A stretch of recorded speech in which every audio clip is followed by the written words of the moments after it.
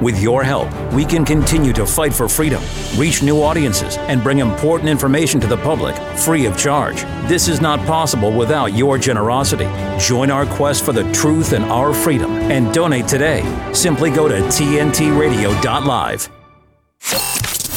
You're with Rick Munn on today's News Talk Radio, TNT. Yes, let's get it done. It's Wednesday, the 21st of February, 2024, an action-packed week, if ever there was one, especially here on TNT. Myself and my good friend, Darren of Plymouth, yes, Darren of Plymouth, will be navigating the good ship, TNT, through the turbulent waters of life here this morning for the next hour anyway. TNT obviously is in situ in London at the minute, with a lot of people on the ground covering the Assange hearing that's due to conclude today. Sonia Poulton's there, Abby Roberts is there, Mike Ryan, actually, the big cheese, the Le Grand Fromage, is there also from TNT Towers in the Gold Coast. He's over in the UK also. Lembit Opik is there. We've got roving reporters all around the place. So please stay tuned for the rest of the day for coverage and what's going on in the Assange trial. Today we've got a lot on. We've got Gemma coming on in a minute to do an editorial. We also have Kristian James from 21st Century Wire and one of Australia's finest, Jason Olbourne, and also one of TNT's finest as well. He will be joining us towards the end of the show. Obviously, the focus is on the Assange business today and probably for the rest of the week. Darren, very quickly, you put up a post by a very eminent historian who's died today, David Irving. Quite simply said this, and we're not going to discuss this, but it's an interesting comment that he came out with. He said, if all the dead Allied soldiers could see their countries now, they would have thrown down their weapons and fought with the Germans, which is a very powerful statement. On reading it, just skimming across that, sounds like a ridiculous statement to make. But the more you sit and think about it, when you think of the amount of men and women that were killed during the Great Wars, and look at Ukraine, even it doesn't just apply to Britain and allied countries. Look at Ukraine at the minute. What are they going to do, Darren, in 5 or 10 years when they look around and see their fathers and mothers and sons and daughters having been fed to the Russian meat grinder, and for what? And for what? It makes you realize the futility of why a lot of men and women, unfortunately, lost their lives. Yeah, David Irving was quite a famous British historian. He passed away yesterday, I believe. He was somebody who pushed back against some of these more woke and liberal narratives of our history. And he is right. I'm sure there are soldiers, there are people rolling in their graves who fought for this country, who landed on the shores of Normandy, went ahead with the D-Day landings to fight for things such as democracy, freedom of speech, individual sovereignty, all the crimes that were listed in the Nuremberg case for medical reasons, experimentation on human beings. And here is our British government flooding our country with people from overseas, supporting wars in other countries that we have no beef, no skin in the game in those countries. And in particular, you mentioned the conflict between Ukraine and Russia. It is quite well known. It's common knowledge to those that are paying attention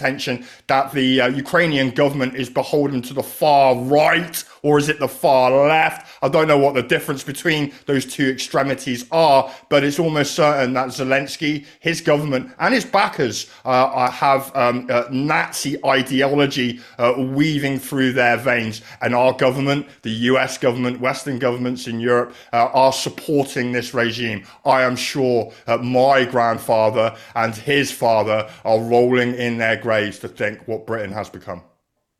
Yeah, indeed. Very sobering stuff. But that's, the nature of the beast. The more things change, my friend, the more they stay the same. This obviously rolls back over centuries of fighting and conflict across Europe and across the world. When you think of the amount of lives that have been lost, and the amount of money that has been made, not spent, made by the military-industrial complex, it's quite disgusting, along with most of the things we cover, unfortunately, here on TNT. It's disgusting business, but it needs to be shown the light of day, and we need to tell the truth about what's actually going on. We're going to take a very brief pause. We're going to welcome Gemma into the fray. She's got her crash helmet on. She's got her combat fatigues on, metaphorically speaking, So please brace yourselves. She's coming in like an Exocet missile. The one and only Gemma Cooper. We'll be right back here on TNT.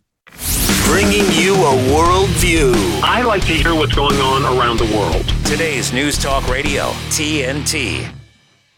Gemma, tell you what a time to be alive. I know you've got a great story from India, which is not somewhere that we cover very much. So it's very welcome to get something fresh from that part of the world when you think, a seventh odd of the world's population actually lives there. Something that you might be interested in that I picked up just before we go there from Ireland yesterday. As you know, I'm no big fan of the Irish government or any Irish governmental ministers. I'm a fan of Gript. It's an Irish news publication, and they are very much holding the government to account. Yesterday, crazy scenes. This is to Darren and also to Gemma. Unbelievable scenes, actually. The Taoiseach, which is Leo Varadkar, the Prime Minister, the Taoiseach, the Deputy Prime Minister, Micheál Martin, and the Minister for the Environment, Eamon Nightmare Ryan, just walked out of a press conference when Ben Scallon from Gript asked a question about misinformation. They waited until he started to speak, and then they all closed their folders and filed off the stage one by one as he was still speaking. The height of ignorance,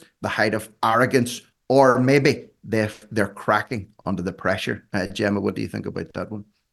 Let's take it as a win on hump day, shall we? Let's say they're cracking under the pressure and they don't want to enter into any dialogue with somebody intelligent, someone who's clearly, got a following, someone who's putting stuff out there properly in a considered manner, in a journalistic manner. Sounds a bit like Assange, doesn't it? They don't want to engage. They want to shut you up. They want to silence you, and talk about, wars and war crimes. In just a few hours' time, we'll be back at the Royal Courts of Justice. And that's exactly what Assange has been trying to do, expose the reasons why, former military personnel would be turning in their graves. And it's just the world is inverted, isn't it? But I would take that as a win on a Wednesday. Let's have it. They're scared.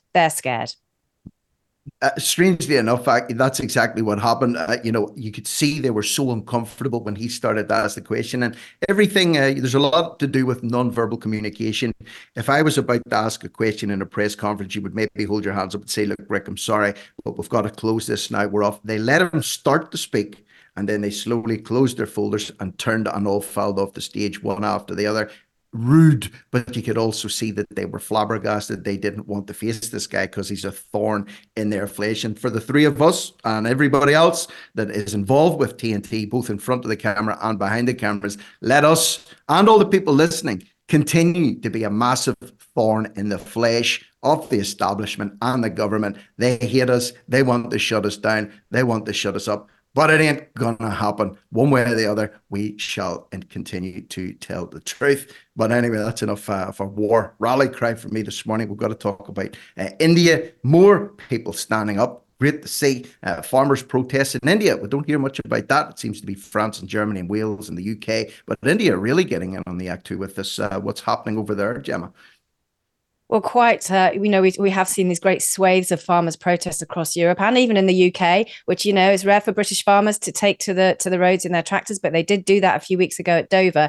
But the Indian farmers, they're resuming a protest. They've been stymied at a border. They're all heading towards Delhi from mainly the north of India, from the Punjab and Haryana states. But they want minimum prices for their crops, pretty much echoing what farmers want across Europe and in the UK. They want fairness from governments and state bodies and from corporations. But this one is this beef is with the Indian government. They're demanding assurance for minimum crop prices and say they're prepared to carry on marching towards the capital. They've got months of supplies. There's thousands of them. They've got machinery. They say it's a peaceful protest. But last week, there were clashes with the police. They fired tear gas at the farmers, plastic bullets at the farmers, and they've barricaded Delhi with barbed wire, concrete, bricks, and hundreds, if not thousands, of military troops. Now, the reason the government is running scared is two reasons. One, there's a general election in a month's time. And two, there was a protest, a farmers' protest back in 2020. It was huge.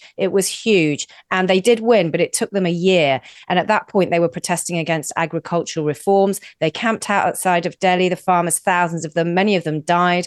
But they won. They did win. And the government were forced to back down and look at its agricultural reform policy. The farmers in this instance are saying, look, we will sit down with you. There have been 4 rounds of talks between the government and the farmers in the last week, but they cannot reach a deal. Yes, yesterday, the farmers rejected a 5-year deal for certain crops. The government said, okay, we'll give you a minimum payment on certain crops. And they said, no, not just 5 crops. We want minimum payments on all 23 crops that we grow. So because they can't reach a negotiation, they're going to carry on protesting. And the government, they really don't like it. But the farmers, they really aren't going to stop. They say it's peaceful. Sawan Singh Pandya, he's their spokesman. They just said, look, we've tried our best. We've sat around the table. We've attended meetings. We've discussed every issue. Please, can we come to a resolution? The government is saying no. So the farmers are saying, okay. And today they're moving down towards the capital. They're 125 miles away at the moment, and they're advancing as we speak. So again, in lockstep with other farmers around the world, just treat us fairly. We produce the food, give us a fair price, let us make a living. You would think, Rick, what is so difficult about that? But no, governments worldwide want to clamp down on our farmers. Darren, this is obviously something you cover a lot on your Twitter page or X page at Wolfsned on that particular platform. And a mantra that you've very much adopted recently is revolution is the only solution. We are seeing masses of people taking to the highways and byways now in protest against government regulations when it comes to farmers. India, Darren, you're pushing circa 1 billion people, about 1/7 and 1/8 of the world's population lives there, very heavily dependent on the food that they grow there. India is not a particularly affluent country, many people living in abject poverty. That particularly applies no farmers, no food to India. If this doesn't go the farmers' way, and if they do get throttled and they do start to go out of business, we could literally see death, famine deaths if the crops do fail or if the farmers go out of business or get taken over. Some shenanigans happens there. It's very much a life or death thing out there in India in particular. Would you say so, Darren? It's not a continent or a country, and it is effectively, a vast majority of Asia. It is a continent that has suffered from famines and food deprivation and farmers, issues with the land in the past. I was listening to Gemma's commentary then, and I was thinking about what happened in Sri Lanka, which isn't actually that far away from India. No. The government wanted to bring in a load of new food and farming regulations. They wanted them to farm organically, etc. And what happened? The country went bankrupt, its economy went put, and everybody started starving and had to start importing food when they were originally self-sufficient from places like India and China. What happens if India goes the same way? It has a vastly larger population, and therefore the impact on those that rely on farmers is going to be far, far greater. Will the government there back down? I don't know. But one more thing, and I think this is important. We're seeing these farmers protest right across Europe. We're starting to see them in UK. UK farmers are slowly starting to come out of their slumber and protest the UK government. Could this feed into the food agenda that we tie in with 2030? Could these protests, regardless if they are organic or inorganic, feed into things like food shortages that would allow the establishment to use that as a lever to gain control over the population? Things to think about with regards to these Indian protests and farmer protests across the world. Indeed. Well, great input from yourself there, Gem, and also great to hear your views on this one too. Darren, if you're listening in the live chat, which very many people are at the minute, leave us your thoughts and opinions on this. Is it a good thing that India are effectively weighing in on the back of this, albeit in their own neck of the woods, but still it contributes to the overall war effort when it comes to the war on globalism that the farmers are very much at the vanguard of at the minute. So many thanks to you, Gem, for bringing us that story. You and I will talk again in the next hour. And in the meantime, please stay tuned. We'll have Kristian James incoming right now to give us his thoughts on the developments in London over the last 24 hours here, live and exclusive on TNT, Today's News Talk. TNT's David Curtin. The noise about this is not out of any genuine concern for Navalny himself or his family, but this has been weaponized in order to bash Putin. And it seems that the media, the mainstream media, and the politicians in the West, the powers that be, have got what I would call Putin derangement syndrome, which follows on after Brexit derangement syndrome and Trump derangement syndrome. Something is happening in the world that they don't like They can't control, they've lost control of the narrative, they've lost control of what they want to happen. And what they want to do by this, by bashing Putin in the mainstream media, is to prolong this terrible war in Ukraine. David Curtin on today's News Talk, TNT. A better business tip from TNT Radio. One reason people tune in to TNT Radio is often because they're loyal to a specific show or personality. Our personalities have been a part of people's daily routine, and people continue to tune in. They trust TNT Radio and are highly engaged with the content. If you'd like more information about advertising on TNT Radio, simply fill out your details on our contact page and we'll be in touch. To find out more, go to tntradio.live. Will Julian Assange be extradited back to the USA? Covering his 2-day public hearing at the UK High Court and live from London, this is today's News Talk, TNT. Yes, with people on the ground in London, we're going to be broadcasting probably from around about 9 a.m. onwards, live from the Justice Courts over in London with Sonia Poulton and also with David Curtin and also with Abby Roberts and Lemba Dopic and many other people there. So please stay tuned to TNT throughout the day for live updates on what's happening right now. We'll have Kristian James joining us. Kristian is a content creator and a researcher, does a lot of work with our good friend and colleague Patrick Henningsen over at 21st Century Wire. Kristian, thank you very much for joining us again this morning. How are you doing? Oh, really good, thank you. It's good to join you once again on this quite early morning for me normally, so it's good to be here though. Yeah, this is called the Red Eye Show, and you're probably going to find out why. If you look at yourself in the mirror whenever this is over, you'll find it looks like you've been out on the tour all night, even though you probably haven't. I know I do, even though I'm a teetotaler. But Darren's looking pretty damn good for this time of the morning, I must admit. He looks like he's been up and about and had a full day's work done. Or Darren, he gets to bed early, you see. He's a smart guy, unlike me. But we're not here to talk about our bedtime habits. The Assange business. We're entering into day 2 of this today, Kristian. A very critical day here today. Yesterday, there was a lot of shenanigans and skullduggery with some of the points that were brought up against Assange, and also very compelling points were made for the reason why he should not be extradited. What's your take on the development so far, particularly with what happened yesterday? You know what, in all fairness, I mean, Julian Assange, for many people, of course, is a hero to many. He is, thanks to his documentation that he provided for the people back in 2007 when he demonstrated that there was, through the publications of WikiLeaks, that there was essentially shenanigans going on with the US government and their what their actions were as they were committing crimes, potentially war crimes, indeed against Reuters journalists.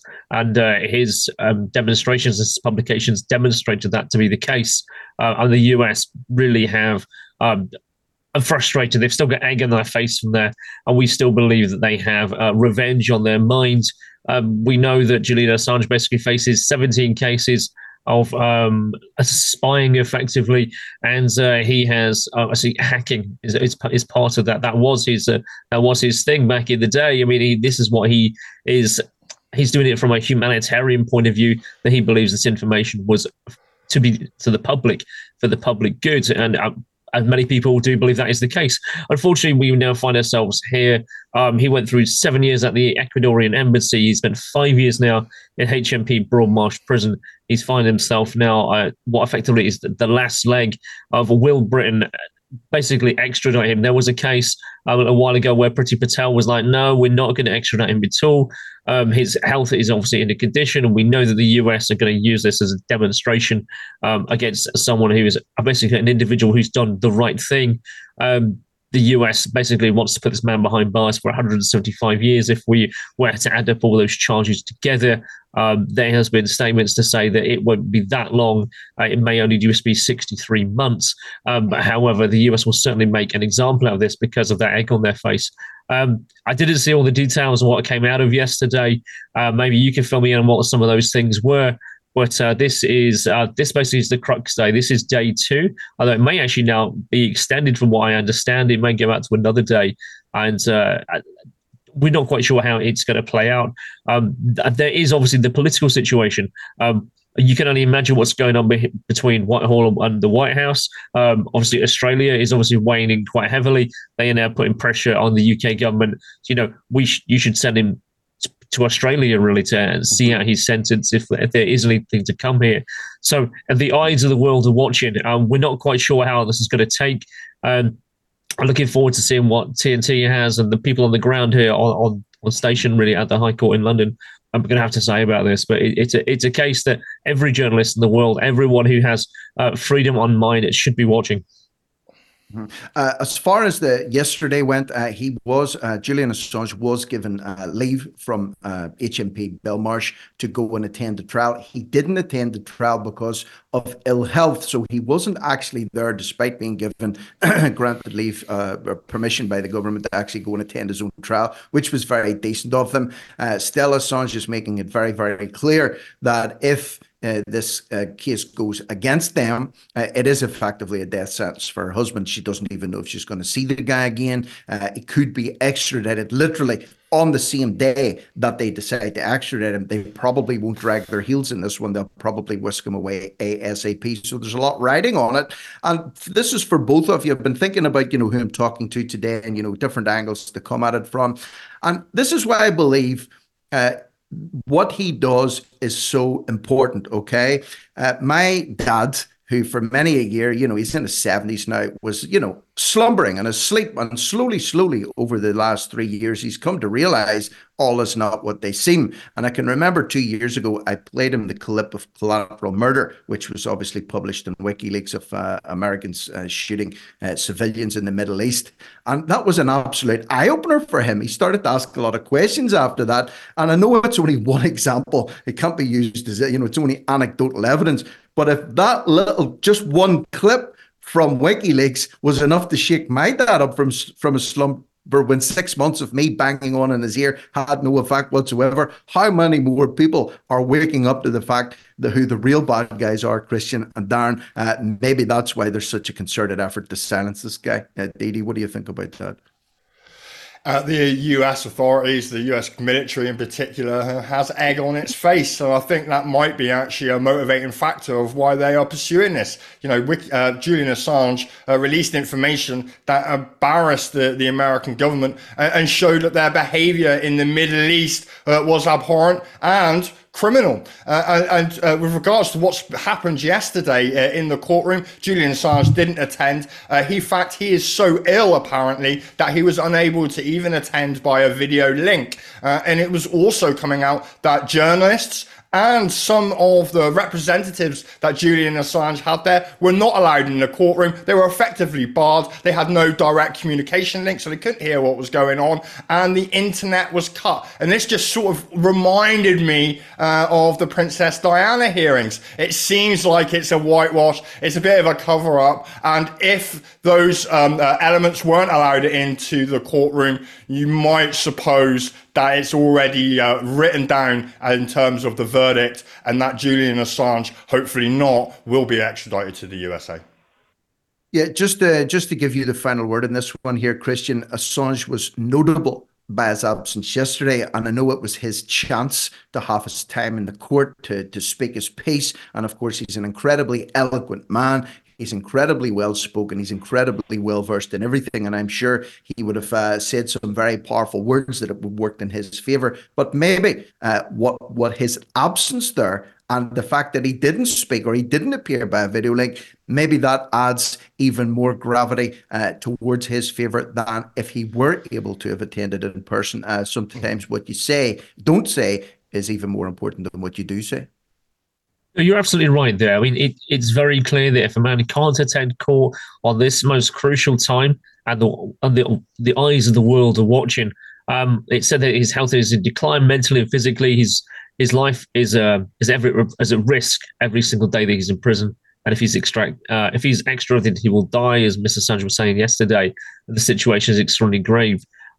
It's true. I mean, like you said earlier, I mean, he may be literally whisked away by a plane to the US. There was a few moments, a few years ago, where there was members of HMP prison supporting Julian Assange. They went on a hunger strike to support him. I mean, prisoners supporting a person who should not be in prison is a brave statement. And if we listen to all these matters, what I'm saying, for the people around him, his wife, his family, his friends, and the statement that he can't be there in person because he's so ill to this situation, having now been in prison for 5 years. I mean, if this doesn't set a precedent, if this doesn't show what this man and his valet is all about, I don't think nothing else will. I did see yesterday that Jeremy Corbyn actually was outside there, obviously showing his support and solidarity with the Julian Assange case. Did you see that? Yes, and Piers, I think Piers Corbyn also was on yesterday with David Curtin on TNT as well, from outside the courts as well. So yes, a lot of people standing in solidarity with him. And let's remember too, guys, for people that aren't familiar with this case, he's been in 5 years now, literally rotting in maximum security solitary confinement in Belmarsh. He has never been convicted of any crime. He has never went to trial, but yet he's been held for 5 years under those conditions. That's a sobering thought for any of us that are out there who are doing our best to try and get the truth out there. It could be us. And I think if this does not go Assange's way, it could set a precedent and they could start to hound other people, and it will ultimately filter down to, I don't want to be demeaning it to us, but of course he's on a much higher level than you, myself and Darren and you are at the minute, Kristian. However, that's not to say that we can't be as effective and as potent in getting the truth out there too. We're also viewed as threats. So we've got to take a pause now to take headlines. So massive thanks to you, Mr. Kristian James, for joining us, and you can follow Kristian on Twitter or X at 21 Kristian, Kristian James, and of course his work on 21st Century Wire. So you have a good day, my friend, and hopefully we'll talk sooner rather than later. We're going to take headlines, and then we'll have Jason Olbourne joining us from the land down under, or the land up above, depending on where you are in the world.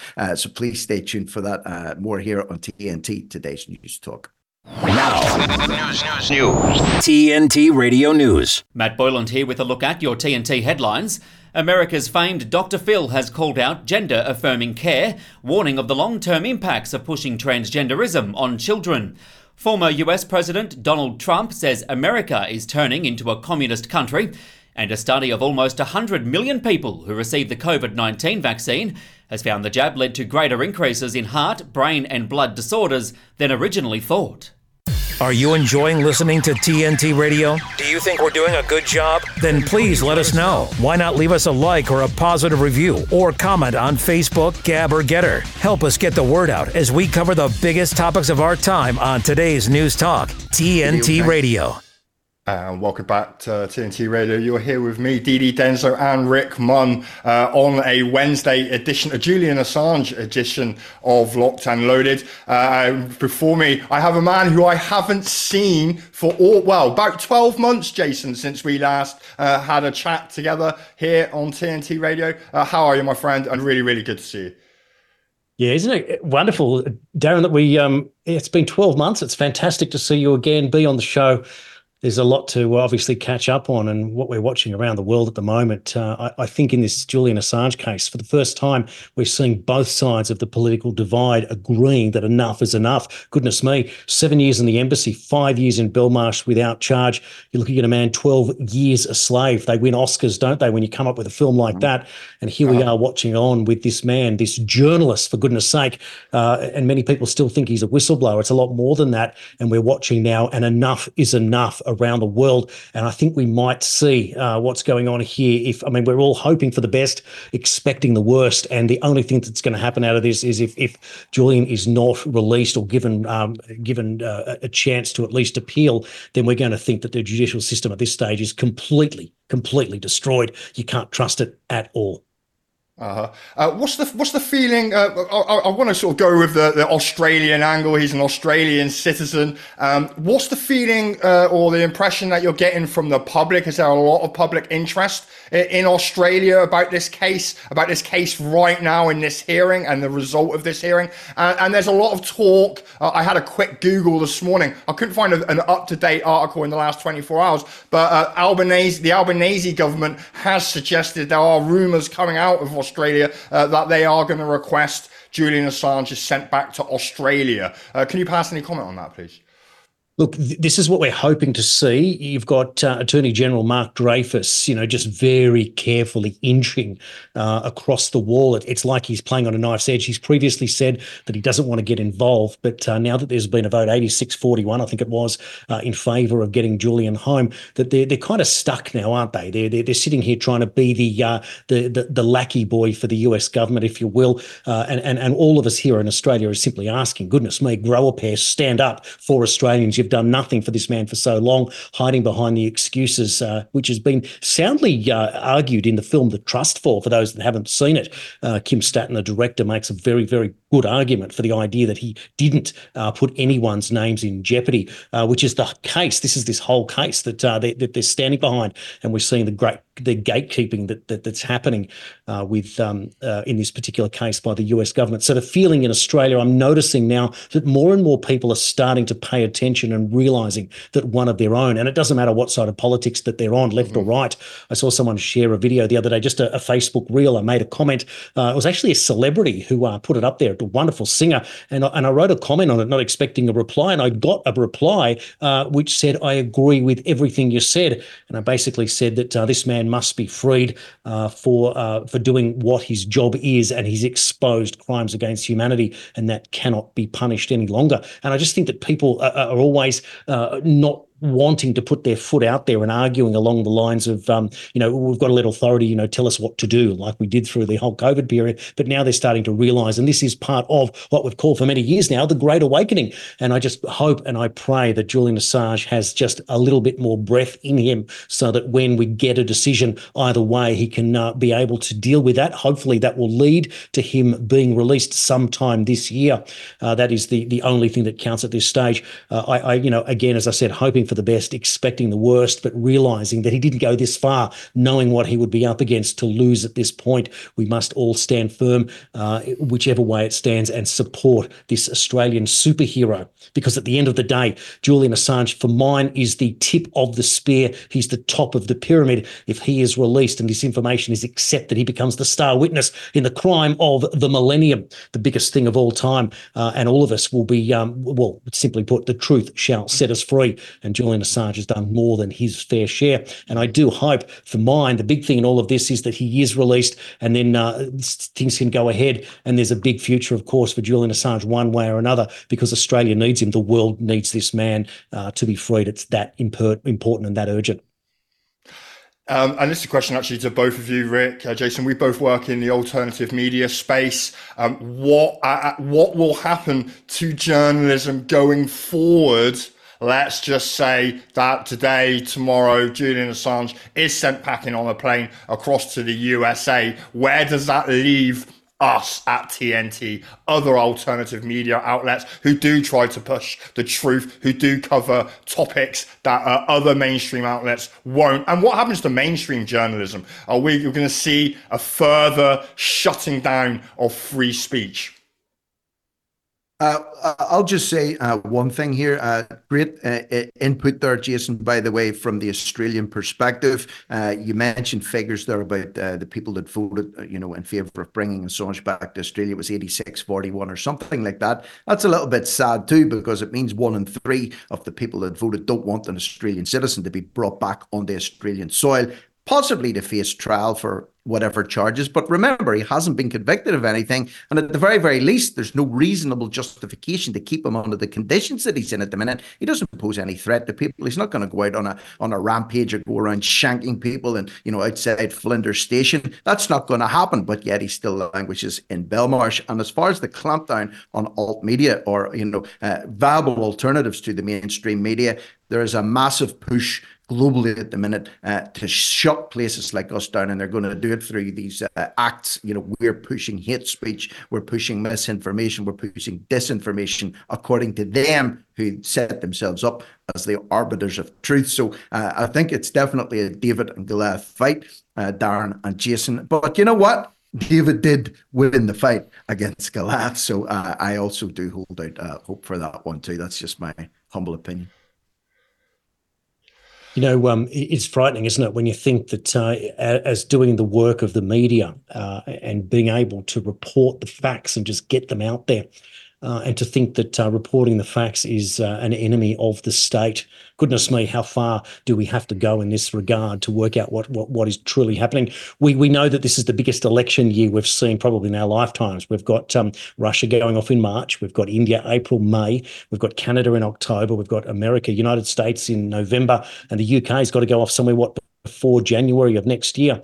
I mean, that means that including Australia, which goes off early next year, and New Zealand that went off late last year, that's all Five Eyes nations going off in a period of around about 18 months. And it looks like in all 5 jurisdictions, there could well be a change of government. And what does that say? That people in the West are fed up to the eyeballs of their lying governments, sending them misinformation themselves, guarding and protecting and covering their own tracks. So when you look at it from that perspective, you realise that we are on the cusp of something immense. It seems that all of us are waiting for the clock to either run out and get us to an election, or something gives in the meantime. But this establishment, this globalist manipulation.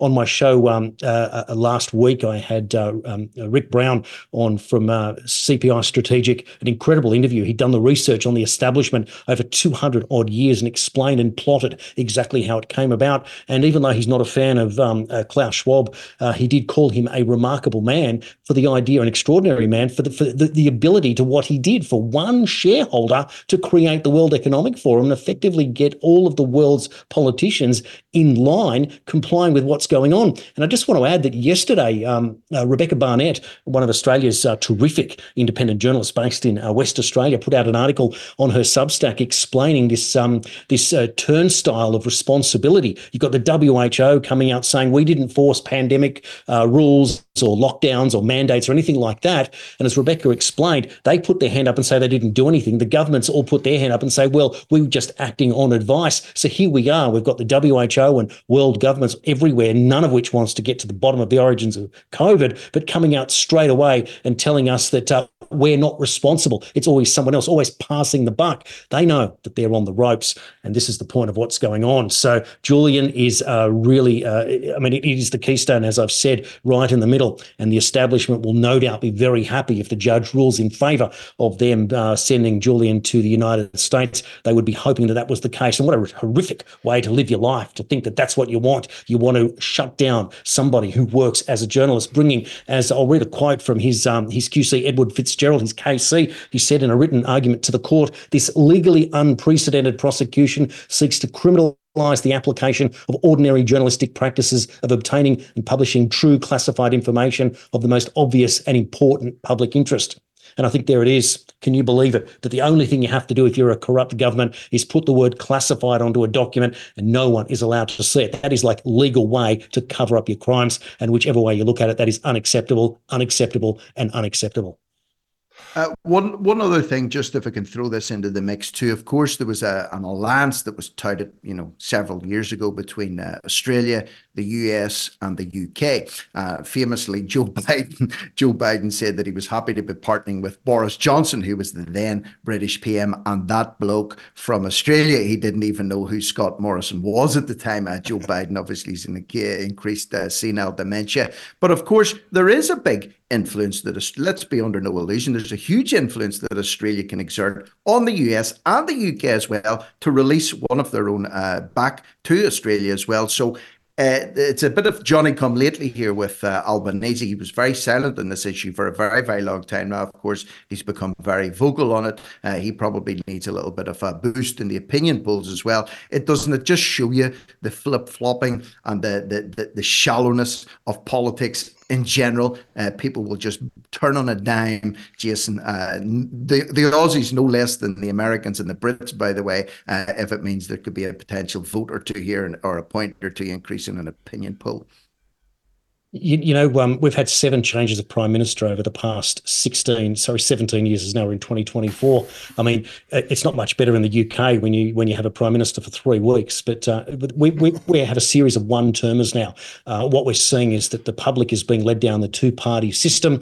They flip-flop between leadership, they flip-flop between either party, and are slowly realising that neither is serving them at all. We all had a big stand-up in 2022 with the rise of a number of different third parties, surprisingly, it was just the Teals that got into power at that stage, sort of a conservative green movement that was well-funded and approached it very well. And that's what people were screaming out for. You fast forward 2 years and all of a sudden people don't want the green agenda. They want to be able to put food on the table. They want to be able to know that they can meet their mortgage and rent repayments that are coming up and be able to replace the car and do those types of things that most families want to do. And just realize that we all have a purpose here on earth. We get 80 years, give or take, when we're born. That's kind of what we're sold as what we're going to do. We spend the first 25 years learning and getting skills. We spend the next 25 years, one way or another, accumulating, doing what we're doing. And then you get to an age of sort of 50, 55, 60, looking at retirement and wondering what's in that lifetime. And now you get told that you're all the way into your life, and a person like myself and others, in their 50s, raising families, trying to pay off homes. And then you get told, no, not doing that anymore. We're going to put up your insurance. We're going to charge you $5,000 or $10,000 a year now to put house insurance up. So even if you want to keep your home, that's in jeopardy as well. So no matter what we're told here by these powers that be, we just keep getting sold a situation where we are being taken out one way or another, whether we want to or realize it's all too hard. And there's just something wrong with authority when the only thing that they can do is put fear into us 24/7 and tell us that next year is going to be worse than last year. I had a conversation with friends recently. We tried to work out when was the last time in Australia that we did something truly great for the nation. We went all the way back to the Sydney Olympics. Goodness me, Sydney 2000 was the last time that Australia could be proudly standing up and saying that we've accomplished something great that the whole nation got behind. As far as I'm concerned, that is political failure on both sides. We just live in a world of bean counters answering to globalists, and whichever way it works, we need new leadership, and we're not going to get it in the two-party preferred system that we have at the moment. Yeah, and I think that's sort of the sentiment right across the planet. And it was a bloody good Olympics in Sydney in 2000. Another great event that sort of died a death over the years. Jason, very, very quickly, close question. Will Assange be extradited to the USA? Yes or no? As I said, hoping for the best, expecting the worst. All I'm going to say is no, put it down there, send the good juju out there, and let's get this wonderful Australian hero home where he needs to be. And let's get on with the business once and for all of exposing the crimes, getting justice, and getting on with the rest of our lives. Julian Assange is the tip of that spear. So please God willing, that this is resolved and resolved quickly, and we get this man home safely to his family once and for all. Well, thanks for your time, Jason. Really appreciate it, and great to see you again. And please, everyone who's listening, stay with us. Me and Rick will be back just after this break here on TNT Radio. Give me a minute with TNT Radio's Steve Malzberg. Yesterday, I let you see one of Joe Biden's worst moments when he falsely accused the special counsel of bringing up his son's death during their interviews in October. Well, the RNC has put together a montage of more of Joe Biden's worst moments. Watch.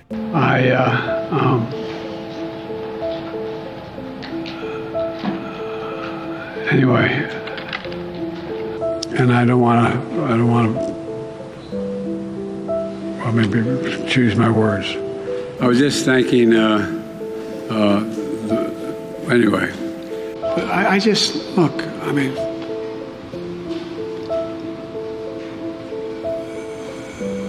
want more? Putin's kleptocracy. Yeah. It was in January, after being elected. The late January, early February.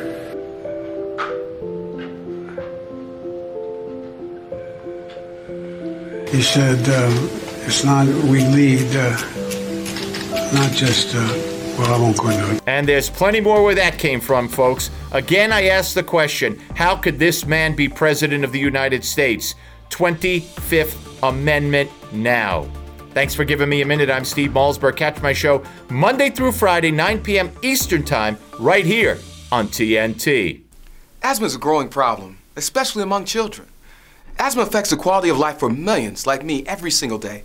My name is Chris Draft, and I have asthma. And I've spent more than a decade in the NFL tackling asthma on and off the field. Join me in the EPA in helping people control their asthma. Asthma is a lung condition that can be controlled through medication and by avoiding things that can make it worse. 3 steps are the solution to controlling asthma. Step 1, talk to a doctor. Step 2, make a plan. And step 3, get rid of things that can make it worse. Asthma can be tackled. For more information on asthma, log on to epa.gov/asthma. Journalism is not a crime. We're covering Julian Assange's 2-day public hearing at the UK High Court and live from London. This is today's News Talk, TNT. Okay, we're locked. Well, yeah, we are locked and loaded, but we're also open lined here this morning. If anyone's listening and you're feeling particularly brave or particularly drunk, you can lift up the phone and give us a call. No harm in that. Please, though, don't. If you're particularly inebriated, it's very difficult for me to deal with drunk people at the best of times, especially not when I'm live on air. But the lines are open. Just a little update also. Some lovely comments, by the way, in the live chat. Fox said that he's really enjoying these morning sessions with Dee Dee and Rick again. Yes, I'm always super happy and super stoked to have Darren on. He's been with me on the old TNT journey right from the beginning. He was a guest in the first week that I was live on air, and he's been pretty much coming back ever since. And of course, he does his own business on TNT also, especially at the weekends with Digging Deeper, which is a great weekend show on a Sunday, UK time. You can check him out there. But also, Natalie, questions. People missing Natalie, wondering where she is. Listen, she's okay. She will be back. She reliably informs me on Monday coming.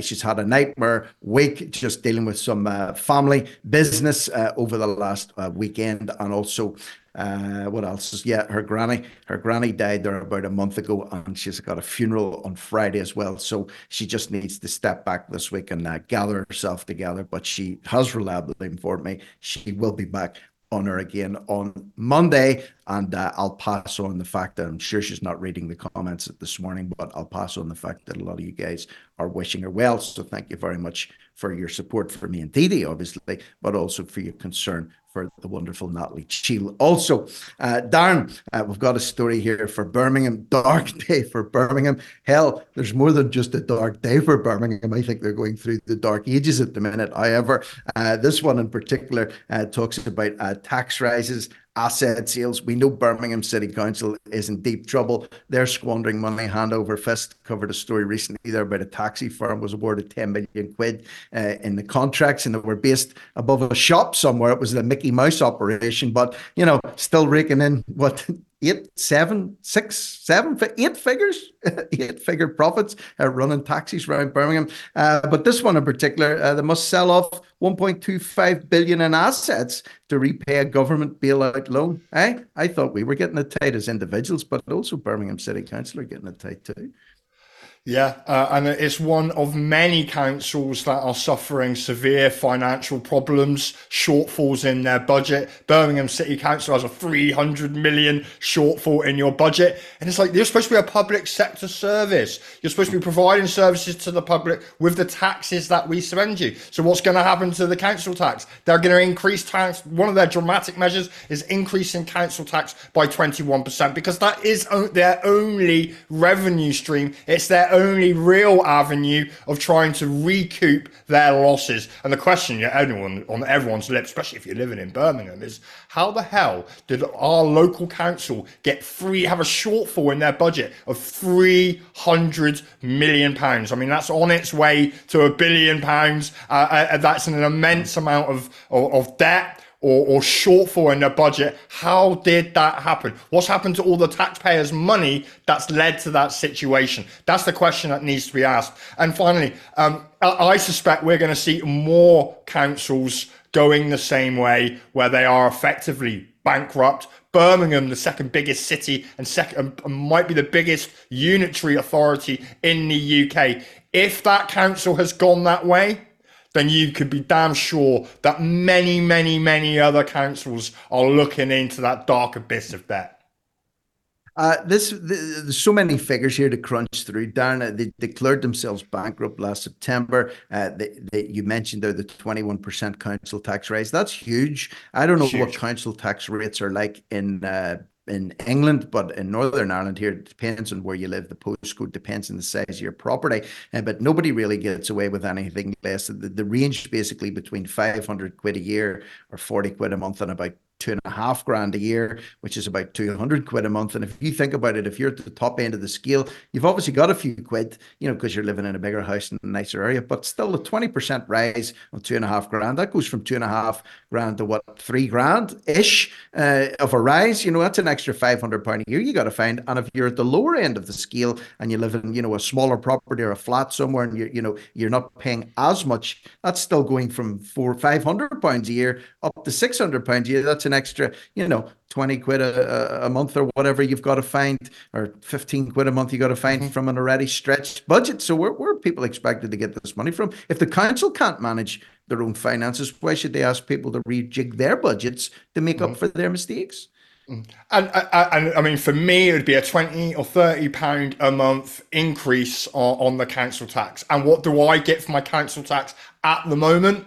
My bins get emptied. They still haven't fixed the potholes in my road. And I know I bang on about that every time we talk about this topic. But, I'm just using that as an example. If you were in Birmingham and you're paying £2,000 a year for council tax, and that's at the lower end of the UK council tax band, and you are now all of a sudden expected to pay an extra, whatever it might be, £40, £50 a month, you go, right, I want some extra services for that. It's inflation. We're in an economic crisis. I can't just afford to pay an extra £40, £50 a month. Am I going to get my bins emptied twice a week? Or are you going to fix the potholes in my road? And the answer is no. That increases to service a debt, a budget shortfall, which is down to the mismanagement and over-bureaucracy of local authorities. I would be unwilling to pay that. And to be honest, I'm in a situation now, not financially, but morally and ethically, well, really, I don't want to pay council tax full stop, because I'm not getting anything for my money.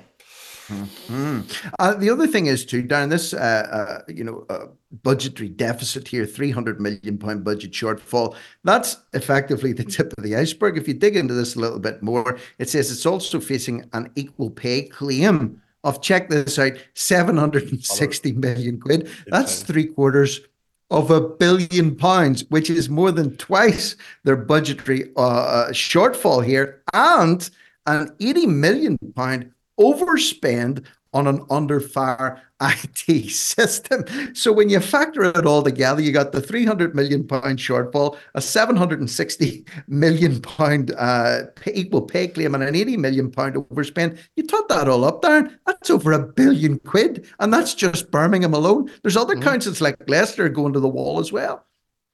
Yeah, I mean, if I got a phone call from someone and said, I want an IT system, how much is it going to cost? 100 million. I go, all right, that sounds a lot for an IT system. Birmingham's quite big. So I go in, I put the IT system in, and then they come back and say, it's not working. I go, oh, it's going to cost you an extra 80 million. This is awful procurement practices. This is awful mismanagement. And having worked in public sector for a few years, it didn't go very well because I wanted to negotiate, and you're not allowed to do that. All that happens in public sector is your council tax, the taxpayers' money that funds the authority, the staff, and the services that they provide. 75% was my estimate. You may as well just burn. And it seems like with this IT system, as an example of that, it's just money burning and really, really bad management. We need an overhaul of the staffing, of the systems, the procedures and processes that are employed in public sector.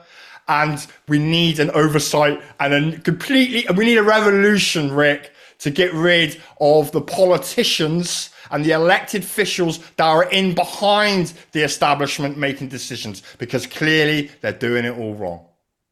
Yeah, we need to get rid of the politicians, but also, Darren, we need to get rid of those potholes too. Because I'm like you, every Sunday night, I walk down the drive dragging my bins behind me and thinking, this is what I'm paying my council tax for, or over here, yeah, we call it our rates. We call it rates over here. But this is what I'm paying for. And then I drive down the road on Sunday, went for a drive down to a nice little village. And on the way, the potholes were so bad on this particularly beautiful stretch of road, they actually put traffic cones in the potholes with the top of them just sticking out to warn cars. They were so damn deep, Darren. Actually had to put traffic cones in the potholes so drivers could actually see them.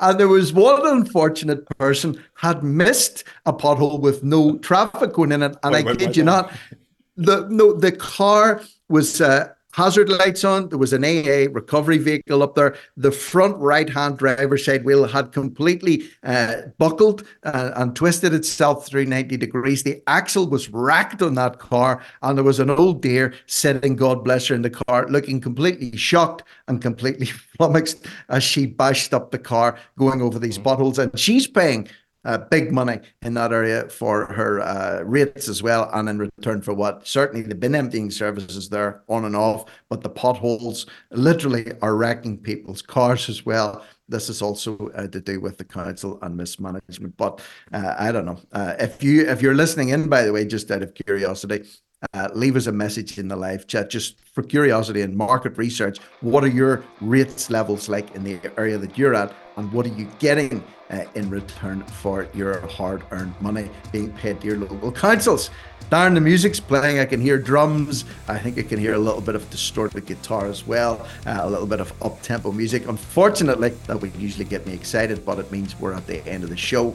Massive thanks, Steve, for stepping in yesterday. My pleasure. Of course, today for Open Line, and hopefully we'll get talking again sooner rather than later. That's the wonderful Dee Denslow. So go and have a great day, Darren. Get out, get some fresh air, get hiking, get up on the moors, lad, up the Bodmin Moor, and see if you can see the beast.